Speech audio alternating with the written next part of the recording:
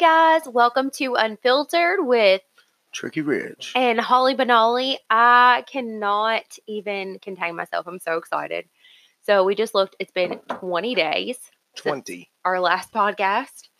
And we thank you guys who have been listening, who made it past the first one. My friend Candace, I don't think I should say her last name, probably not, but she's been listening and I love it. And so let me tell you a fun story about Candace. All right, how would you spell Candace? Candice. That's right. Okay. So I remember when I met her, and I don't even know if she remembers this, but every time I hear the name Candace, I think of her because she would say it's not Candace, it's Candice. So like that's how I always think of it, as like a can of dice. So it's pretty fun. But she was listening and she's like, "Oh my gosh, you guys have gotten so much better since your first podcast." And Was she drinking? no, she was at work. She was decorating lots of Christmas cookies and like holiday cookies because they have their own bakery. Ooh. Yeah. Another story. Can I Oh my have some gosh. cookies? Wait. So my favorite like pie or whatever is Boston cream pie. And her mom made, like her mom's Boston cream pie was the very first time I'd ever had it. And a million years later, I'm like still hooked. Can we get some Derby pie maybe? I'm sure we could. Some Derby pie? We're talking about meeting. That's the one I was talking about, us going to Chicago. Okay. Or going all the way to Wisconsin. All right. Wisconsin? How do they say it? Wisconsin. Wisconsin. I love it. Oh my gosh. Candace, I need you to Snapchat that to me. Wisconsin. I can't even say it. She said I have accent. We all have accents. I mean, but not everybody has a country accent. Anyway. So, thank you everybody who has listened to these past episodes and you've made it here. We're trying to make this amazing and fun, and we hope you've enjoyed the stories we've had. I think I need to change the subject, though. I think I need to change it from... From what? From cold cases in Kentucky to just... We talk about... Well, this is a cold case. The one we're talking about tonight is a cold case, but we have the roommate. We have... The Florida story, but it's okay. I mean... It's crime-related. It could potentially be crime-related. You okay? Mm-hmm. I'm copacetic. Every time you say that, I think of gotta keep them separated. I don't know why, how that even like goes together. Wait, it kind of rhymes. Is there a song, Copacetic? I think there is. I don't know. Maybe I'm just thinking of keep them separated. Anyway, oh, we were on the same page on that. We finished each other's sentences. I can't say that on here. Keep going. Keep going. We're so precious. I know you want to say it so bad. It's so great. I do. It's okay. It's okay. All right. So Brenda's standing behind us and she's eating pineapple in my ear. Can you please go somewhere else? Because it's a big distraction.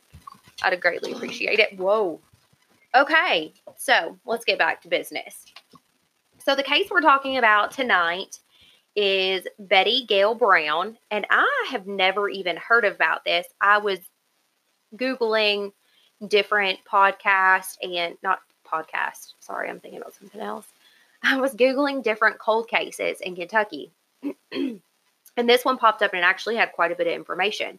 So I was like, well, that'll be great because the last ones we've done haven't really had a whole lot of information. There's been no information on the last ones we've done for the most part. Yeah. So it makes it a little challenging to talk about.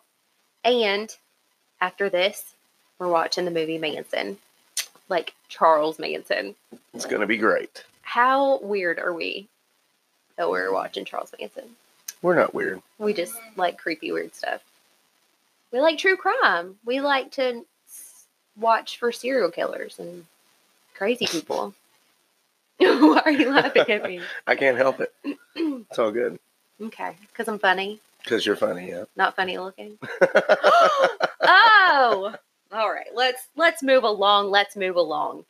So this case is about 19-year-old Betty Gail Brown, and she was a student at Transylvania University in Lexington, Kentucky. She did not believe in the death penalty, which is I think everybody's got different views on that. I don't either. Really? Yeah, but keep going. Okay.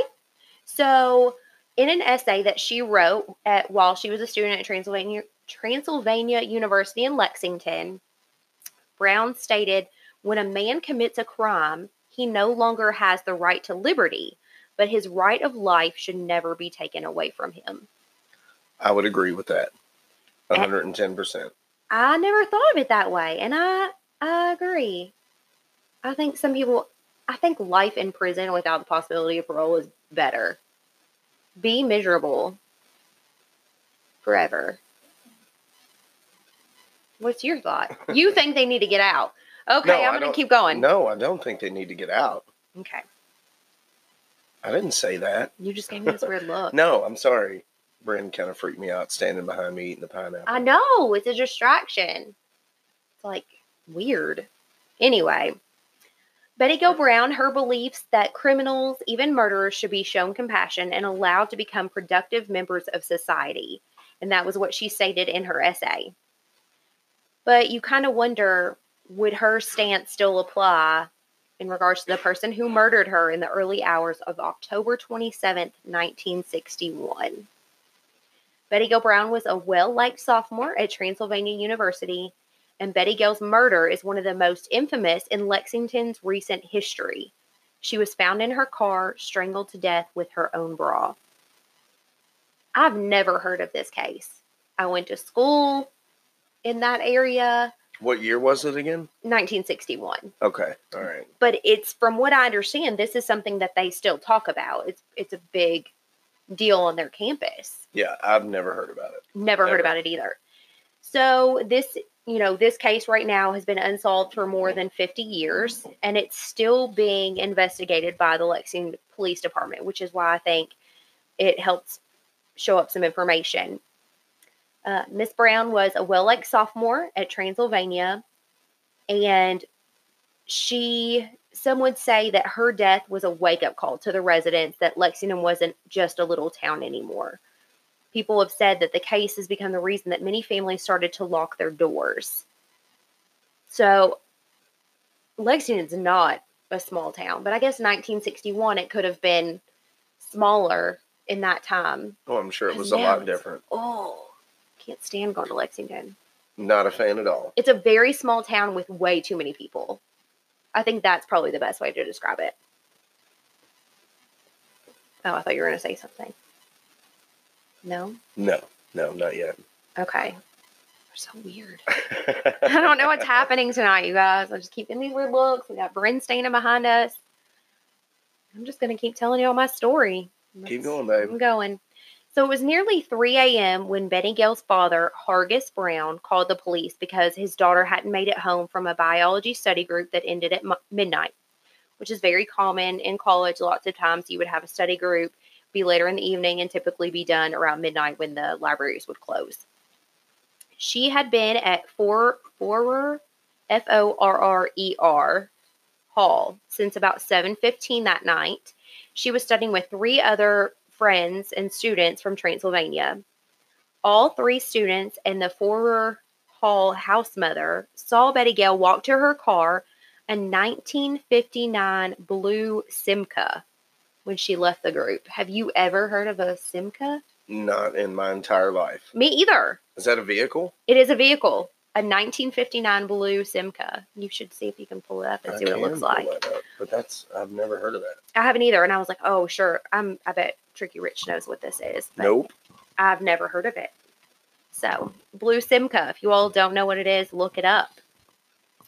The last person to admit seeing Betty Gill Brown alive was Charles Risden, who was another Transylvania student who had just dropped off a date. That's a pretty unique car. Oh, that is a unique car. So, if you don't look this up, it looks like It looks like a European vehicle, if you ask me. Or like a really, like if you took a smart car and made it look like a Studebaker. It looks like a miniature Studebaker. Yeah. Okay. Neat. But I've never seen that car. Interesting. You all should look it up. It's kind of cool. So, again, last person that saw her was Charles Risden.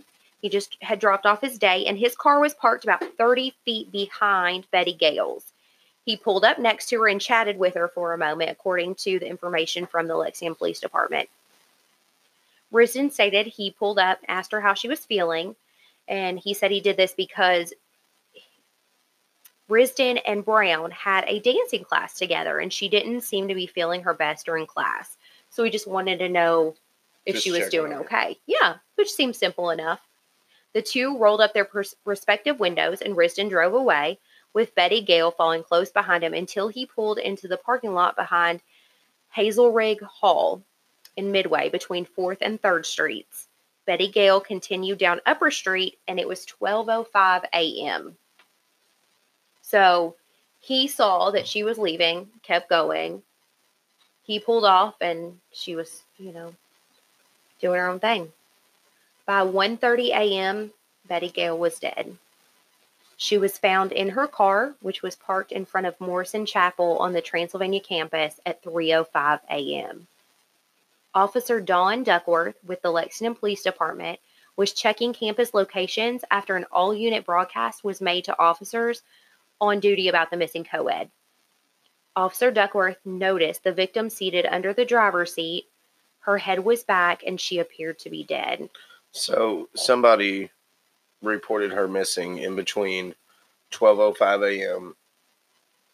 Yes. And what time? 3:05 or 1:30 in the morning? Because she was dead by 1:03, and she was found at 3:05 a.m. Her dad was the one who had called after she had not returned from study. I'm just trying to figure out how we figure out she was dead at 1:03. Well, when they do the autopsies and check all that stuff, they can do the time of death based on, rigor mortis and all that other stuff. They can determine body temperature. They can get a guesstimation of time of death. Okay. So that's just what I have. So she appeared to be dead, and Officer Duckworth took the necessary measures to protect the scene and radioed for assistance. Duckworth told the investigators that no one had touched the car until his backup had arrived. So nobody had been there from what they knew because he was the first person to find her. When they found Betty Gale, she was still wearing the clothes she left her parents' house in, which was a white blouse, Bermuda shorts, a sweater, and a beige raincoat. But when she was found dead, her blouse was unbuttoned but still tucked in, and her bra was around her neck. The autopsy determined that Betty Gale Brown had died as a result of strangulation with her own bra. It was determined that robbery was not a motive in the murder, and Betty Gale had not been sexually assaulted. While she was still in the driver's seat, her cars were found in the floorboard on the back seat. Her what? Her keys. So her keys were found in the back of the car on the back seat. The doors to the car were locked except the front passenger door, which had a malfunctioning lock. Police were unable to find any witnesses to this crime, probably because of the time of night that it was. In a summary report complete in the case when it was re-examined in 1988, a section titled Case Problems detailed issues that complicated investigation of Betty Gale's murder. Practically every detail of the crime scene, autopsy, evidence collected, and witness statements were released to the media, fueling theories and speculations. The morning newspaper on October 28, 1961, ran a gruesome photo of Betty Gale's body still in her car on the front page. Wow. Like, why would you do that? That's pretty crazy. I get the idea of wanting to. Are you trying to find it? Mm-hmm. I couldn't find it. If you can, it's going to be What's her name again? Betty Gale? Betty Gale Brown. Is it Gayle? Yes. Gail. Sorry. Like that. Yes. Look up newspaper, because I do have pictures that I'm going to post so that if anybody wants to see what she looks like. She's very cute, young lady. So it's just very, very, very sad. They did determine that robbery was not a motive in the murder. Gale had not been sexually assaulted while she was still in the driver's seat in the car, the keys in the floorboard.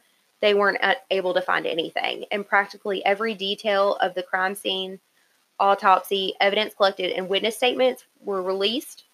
So this just gave a whole big thing to the media. They were just having a frenzy with all this information. So that's pretty sad. That's crazy.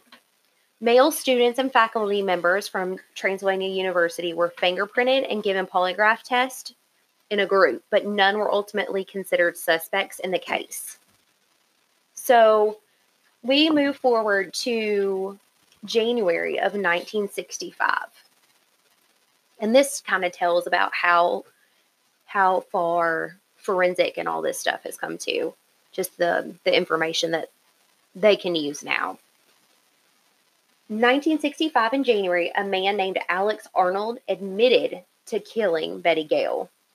So on January 20th, 1965, Klamath Falls, Oregon Police Department had arrested Arnold for public intoxication. A Lexington Police Department report said Arnold told an official in the city that he had murdered Brown. Arnold provided police officers from Lexington a handwritten statement spelling out the details from the night he allegedly killed Betty Gale, and he was arrested for the murder. Wow. So I don't know how intoxicated you have to be to say that you committed this murder. And he's in Oregon, like way on the other side. So they can't put him here in Kentucky at the time then. Well, they arrested him. Like, what do you mean put him in here? Well, I mean, basically, all he said is, I did it, but that's it. Right. There's nothing that puts him here in Kentucky to confirm that? So, on the morning that they went to go talk to him in Klamath Falls, Oregon, it's a small town about 20 miles north of the California border, he sat down with investigators from Lexington. So they drove there to go talk to him. Okay. They traveled more than 2,300 miles because Arnold had asked them to. So to me, I'm like, but I guess if you don't have any leads, you're going to travel and go try and get what information you can. When Arnold sat down with the investigators from Lexington, he told them that he was the one who had strangled the Transylvania University. I'm going to start saying Transy. That's what they call it, and I'm getting tongue-tied. Is that what they call it? Yeah, Transy.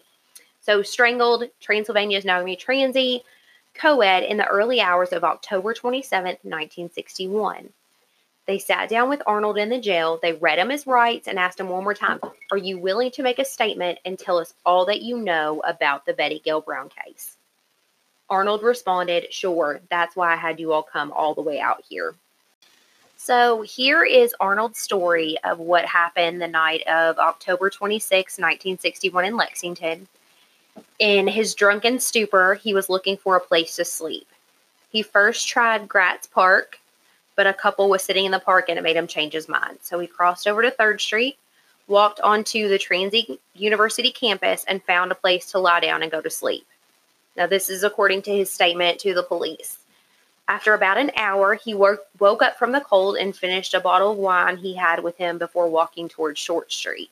Remember, that was the street Betty Gale was driving down. That's when he told investigators he saw Betty Gale's parked in front of Morrison Chapel. Arnold told investigators he saw Betty Gale and another woman engaged sexually in the car. Something the woman's parents said was impossible. Like, they were like, no way. But this was a time, too, homosexuality was not. They were hiding it. But I mean, in 61, they were hiding it. But she was in front of a chapel. Like, in front of a chapel of school. I don't know if I would. I mean, I don't know. You just never know. You don't know, but I don't think they were that brave then. You think? People are pretty brave. Now, but not then. Anyway. So upon passing the car in a driveway off the campus, he said he saw what looked like 2 women making love. And he said they were hugging and kissing each other. He decided he was going to ask for a match as he walked by. That's exactly what I would do. No. Can I get a light? He said they began to cuss him. He said, "Pardon me," and started on Short Street and Broadway. First of all, you're drunk. You were sleeping in the grass. You supposedly walk on these two women making love. How are you going to ask them for a match? Like, does that make sense to you? Like, how are you going to ask for a match if they're... I mean, I would probably say something stupid like that. Okay. So, they began to cuss him. He walked away, and he was walking away, they were still cussing him out, so he decided to do something about it.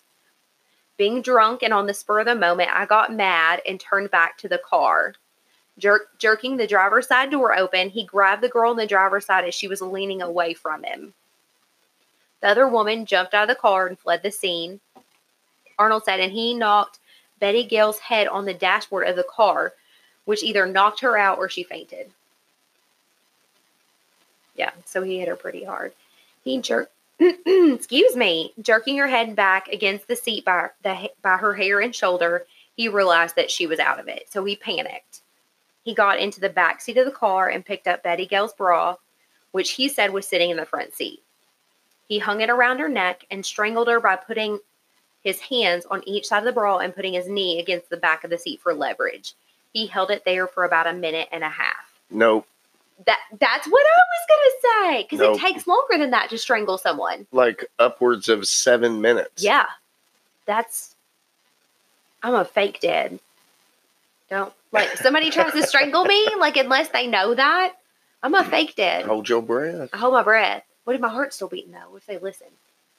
Like, stick their head on my chest and listen if my heart's beating. If that's the case, I don't know, grab the ear, rip it off, fish hook them. Oh, yeah, the fish hook? Mm-hmm. Punch them in the throat. Something. Stab them, yeah. Okay, that's what I'm going to do. So, if anybody is strangling you, play dead. Probably fight, but then play dead. We're not going to get to that point. We got pistols. Yeah, my babe's got pistols. Good thing your roommate's gone. We don't need those pistols. All right, so back to the story. He said the only thing that she did was quiver a little bit. Putting the bra back in the Did you say quiver? Yeah, like, I don't know. Body shake. It makes me, It's like your word. Like when I hear that word, it doesn't gross me out like your word grosses you out. But Really? when I hear that word, it's like, God, don't say that word. Oh. Okay. I can see that. You want to tell them what your word is? Nope. I said my No. word. You can say you your word. You didn't say your word. I said quiver. But, I said it. But I don't want to say the word. You see it all over Facebook that people post, and it says, if you see this word, at least one person is... It starts with an M. It's so gross. Oh. Ooh. Oh. Gosh. Okay, so he put the bra in the back of the front seat. I'm like, gotta get myself together. This was a detail that did not match the initial police report that said Betty Gale Brown was found with the bra still around her neck. Arnold said he noticed the woman's blouse was tucked in, but unbuttoned all the way. So he climbed into the front seat to button it up. He did what? Yes, he said that he noticed her shirt was all the way unbuttoned, so he climbed in the front to button her shirt up a little bit. After he had murdered her. Took a minute to... Okay, all right. Yeah, so he strangled her and then he buttoned up her shirt. No, he didn't. He thought that if she was found that way with her blouse unbuttoned, they would have thought that he tried to rape her, thinking for sure that he would be caught. But if you didn't rape her, how is that for sure going to get you caught?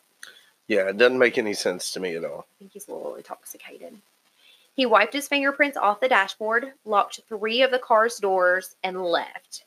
Arnold told investigators that he went to the apartment of a woman named May Hedges. We had a drink of whiskey, he said. I told her I'd just killed a woman. According to a statement from Hedges in court files from Arnold's murder trial, she said that he did not come to her apartment that night. You best believe, well, if it's you, I would say you were with me all the time. What? Like if you did something bad. You would be my alibi? Yeah. I love you. I know, but damn. That's real love. I guess. They do it on Investigate Discovery all the time. Yeah, but Don't do that, though. What? Don't go kill somebody. Well, I'm not planning on it, but I mean, if I do, you better tell. Really? You want me to tell on you? I'd tell on you. Oh. Oh. So the moral of this story I is can't say I'm just kidding. I love Tricky Rich more than he loves me. Oh my God. If something happens someday and we're in a murder investigation, they come back to this podcast, they're going to be like, all right, Holly's the one.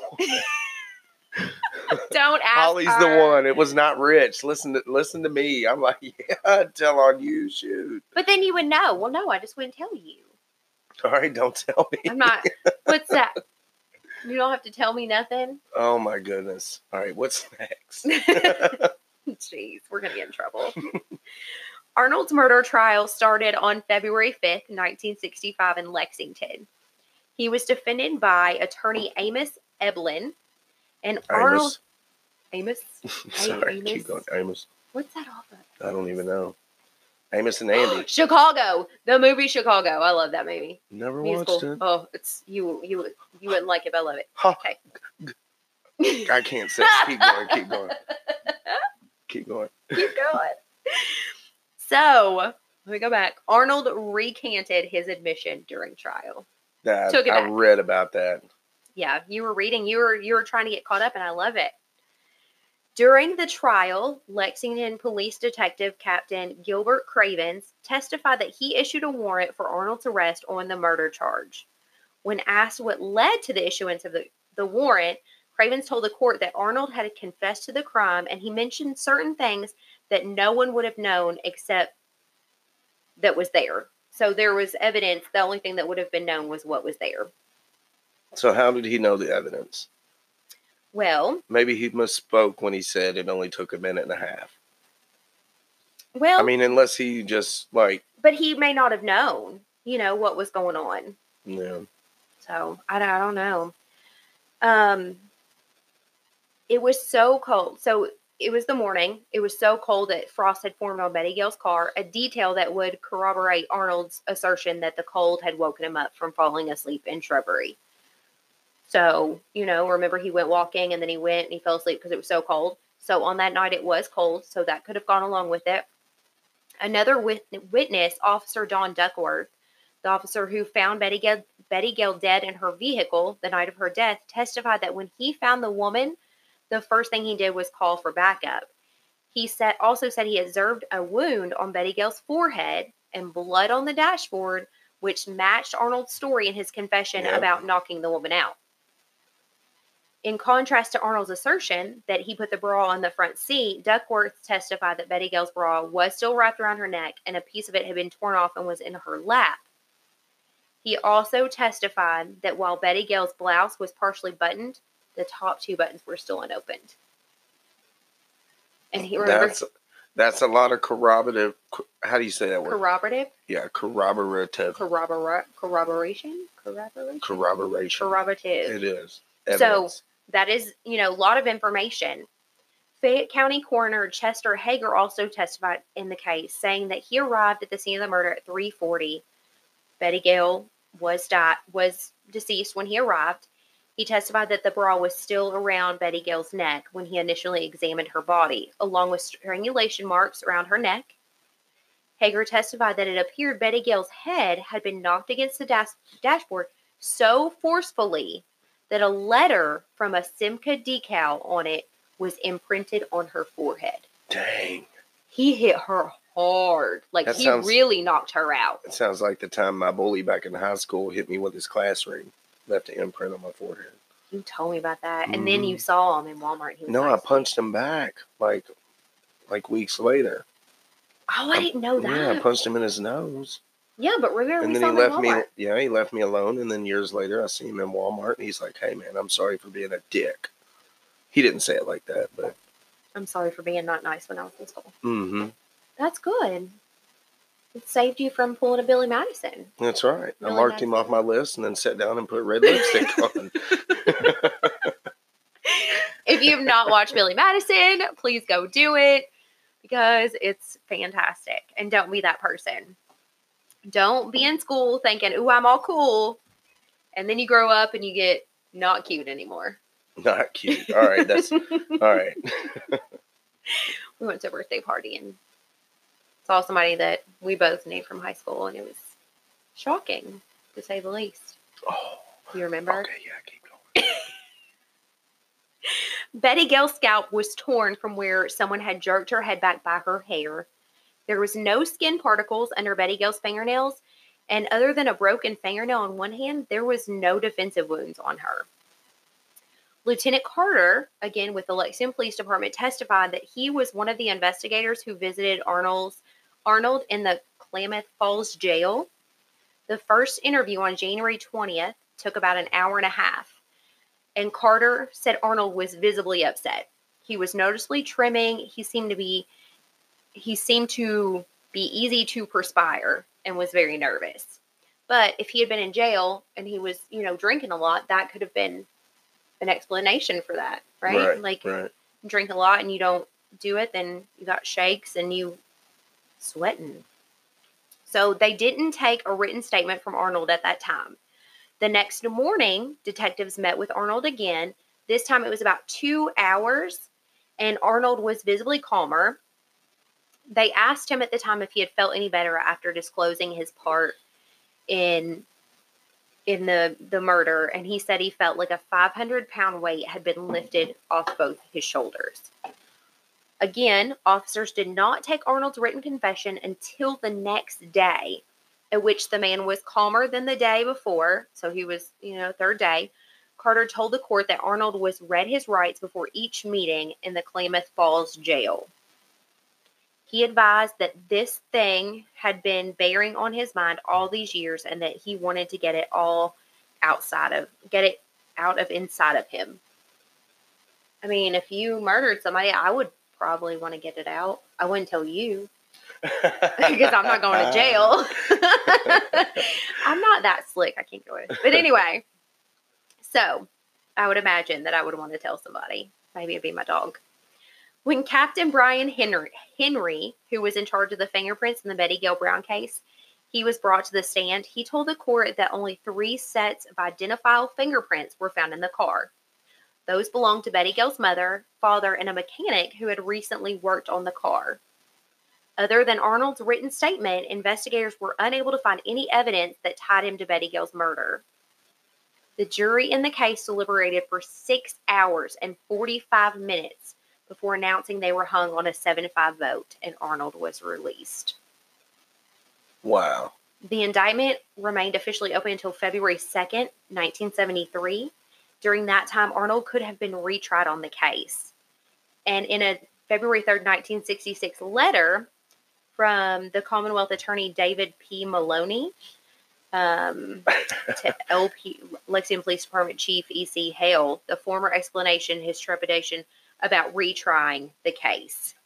So they were reluctant because there was not any additional information. They didn't want to cause any additional expense to the taxpayers, and the consumption of valuable time of the court, the jury, the witnesses, and the department for a second trial was just, it wasn't worth it. There was not enough evidence. It was insufficient. So a response to Maloney's letter from Hale was not included in the court files.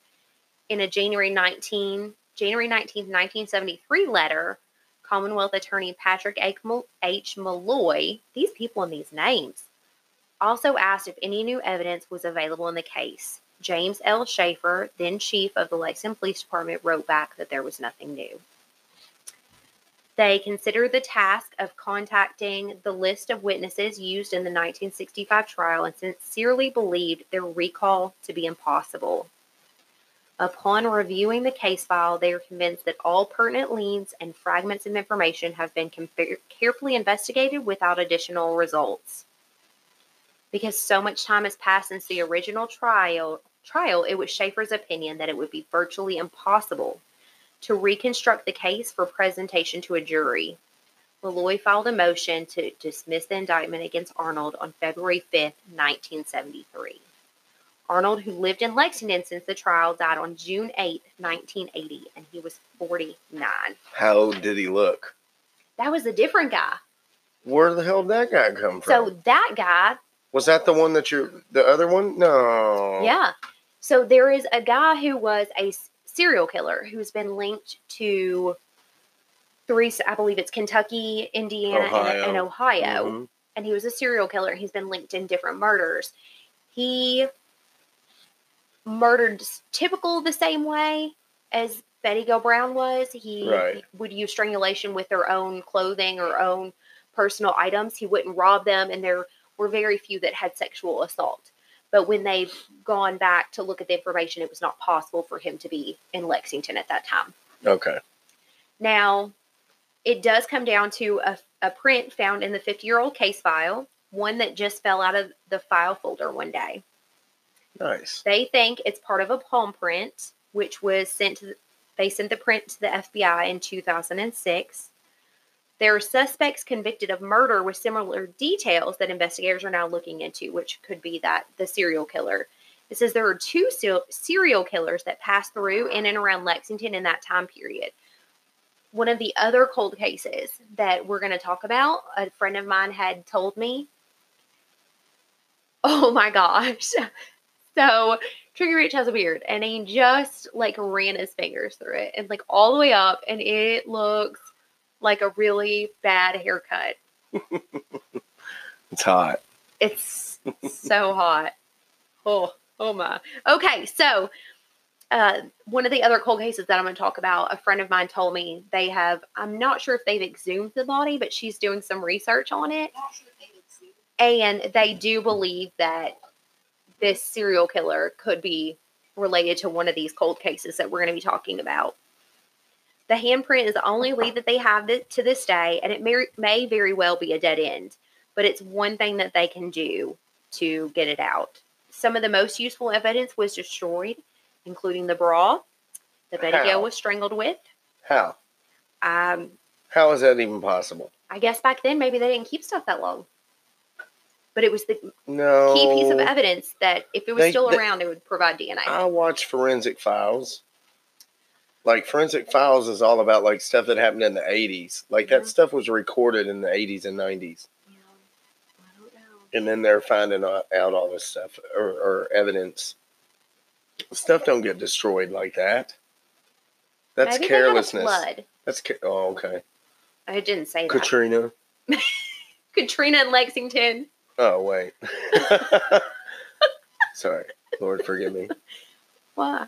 Keep going. So, they've looked for more DNA. There's not any. Investigators from the time of Betty Gale's death were convinced that Alex Arnold Jr. was the killer, even though his trial resulted in a hung jury. Former Fayette Circuit Judge George Baker, who was then Assistant Commonwealth Attorney, told investigators that he believed Arnold was responsible for the death, even though some of the details he gave police didn't match the crime scene. But if he was intoxicated too, he found the bra in the front seat. So maybe that's what he thought. Maybe he thought he strangled her and put the bra back in the front seat. So right. I think those things could have been easily mistaken. They recalled that the prosecution contended that Arnold had fabricated portions of his confession to justify and rationalize his actions. The case, one of the most notorious in Lexington history, has not been idle over the years. It looked like from the case file, at least a couple detectives from each decade have picked it up. So I guess when detectives go in, we were watching Investigate Discovery, and there was a detective that went in and picked up a case. They ended up solving it. Yes. So I think that's good. So that's if totally you're good. Detectives and you're out there looking at these cold cases, pick them up. Contact us. We'd love to give some information out and try and help get it solved. At least get you all some, more information. But a 4-volume case file comprised of hundreds of documents show that investigators did everything they could to solve the case. And at one point, they even brought in a psychic. Which that was, they did that back then. Yeah, they still do that. Really? Yeah. Did you not say that you want to have your palm read or something silly like yeah, that? but that's different. That's What do not- you mean that's different? Whatever. It's not solving a murder. It's not solving a murder, but what's this going to tell you? I can tell you what it's going to tell me. What? I can't say it on the podcast. Oh, okay. Let's keep going. Peter Perkos of Waukesha, Wisconsin, told detectives on June 11th, 1962, that the reason the killing happened was because there was a discussion about making love, and then a fight started. After the victim couldn't breathe anymore, the murderer was scared and ran off. After everything was said and done, though, the case never found a conclusion. There was something that caused Lexington residents considerable concern. This was what commanded the attention of the town, like the O.J. Simpson trial, because it just consumed the town for so long. It captured the attention of Lexington, and it bothered a lot of people. They really wanted it solved. And still, to this day, it's not any different. They want to solve this case. Results on the partial handprint are still pending, and police are asking anyone with information on Betty Gale Brown's murder to contact them. If there's new information, they want to check it out. And the person who killed Betty Gale could have been anyone. They got in her car. They strangled her. It could have been done by a stranger. It could have been done by somebody who knew her. It's just endless. But anybody with information can contact Curlis or Wilson at 859-258-3700. So if you've heard anything over the years about Betty Gale Brown, your grandpa, your grandma talks about this young lady that they ran into, and I don't know. Hopefully they didn't murder them, but Call the police. call Curlis or Wilson. Did you say his name was Curlis? Yeah. It's not Curtis. No, Curlis. Curless. That's what we're naming our next child, just so you know. Oh, geez. Y'all just heard that. Curlis Sheehan. Curlis. Go over here, Curlis. You can't see that? Curlis William? Okay. Richard Curlis. Richard Curlis Sheehan. I can see I it. can see that. Curlis. All right, bringing Curlis back.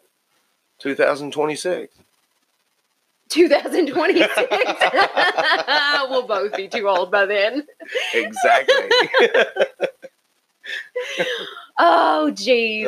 That was an interesting podcast, baby. It was. And we hope you guys liked it. We hope it's a lot longer than usual. So I like getting ones that we have more information on.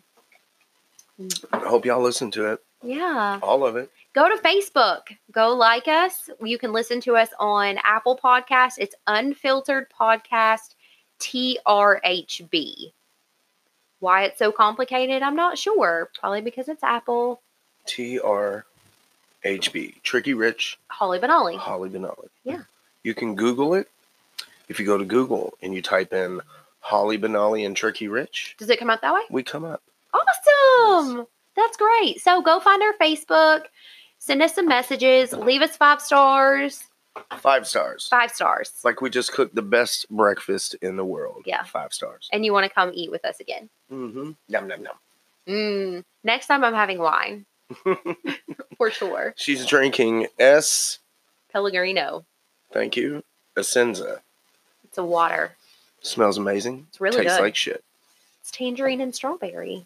So, all right, guys. We hope you had fun. I sure had a blast. Babe, did you have fun? I had a blast. It was a lot of fun. So we're going to go watch the movie Manson, and maybe we'll talk about that later if I don't fall asleep like a grandma. Maybe. Maybe. All right, guys. We'll talk to you later. Bye. Bye.